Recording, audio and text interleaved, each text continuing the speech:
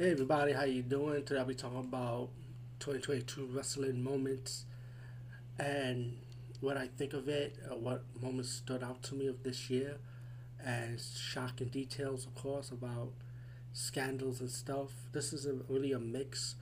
One thing that was shocked was the Vince McMahon retiring. No one did not expected it. I still think Vince McMahon might come back because he does own 51% of the stock. Let's put it like that. So that's another shocker. Another wrestling moment, Triple H taking over and putting back all the talents that have been released, and he's still doing it recently, of course. And that's another shocking moment because now we're gonna wonder who's coming back since Triple H has taken over. Another cool moment, and not only shocking but a cool moment for me. I respect Austin Theory. Now I became an Austin Theory fan because I like his cockiness. At first I didn't like Austin Theory because he's a Vince McMahon project, and I wasn't feeling it. But now, since losing the Money in the Bank briefcase and becoming U.S. champion, WWE U.S. champion, and you see more of this cockiness side of him even more. Definitely confident. I can see him becoming a heavyweight champion down the line, and definitely 2023 is going to be his year without a doubt. You'll see him, I think, being more menacing. Like what MJF is for AEW, I think what Austin Theory is going to be for WWE. So definitely Austin Theory stood out. Of course, let me give a shocking moment segment again. CM Punk talking shit as usual. And the question is he ever going to come back? Most likely, I don't think so. But what is what it is, and CM Punk, who knows? Um, Scandals that happen again. Um, Mandy Rose getting fired because she won't let go of her adult content. But what is what it is. Now, recently we just heard that her manager exposed how much she's making, close to $500,000, which is kind of crazy.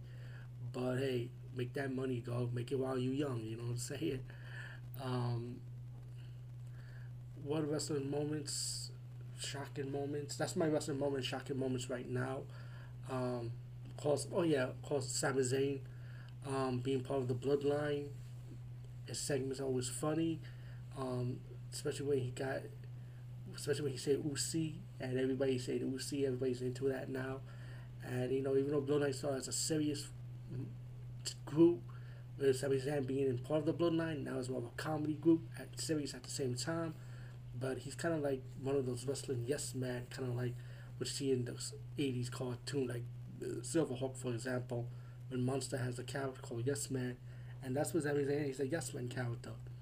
But the question is, what's going to happen in the new year? Will Sami Zayn break up from the Bloodline, or will the Bloodline dump Sami Zayn? We'll never know, but we have to wait for the new year to see what happens with the Sami Zayn character.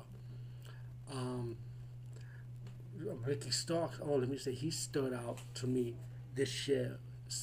Talk, his promos are on point. He even got better. I was always a Ricky Starks fan since he was in NWA, and it was just something about him. He was stood out sooner or later, and when he's in AEW, it didn't focus too much on him standing out. He was still there. It was still him, but now AEW is taking the gamble with him, and I'm glad. Now you see Ricky Starks standing on his own, doing good promos. He went toe to toe with MJF, which was great, by the way. And as of right now, that's all I can say about what wrestling moments I like, what wrestling scandals that shocked me or of this 2022, and pretty much that's it. Anyway, over and out.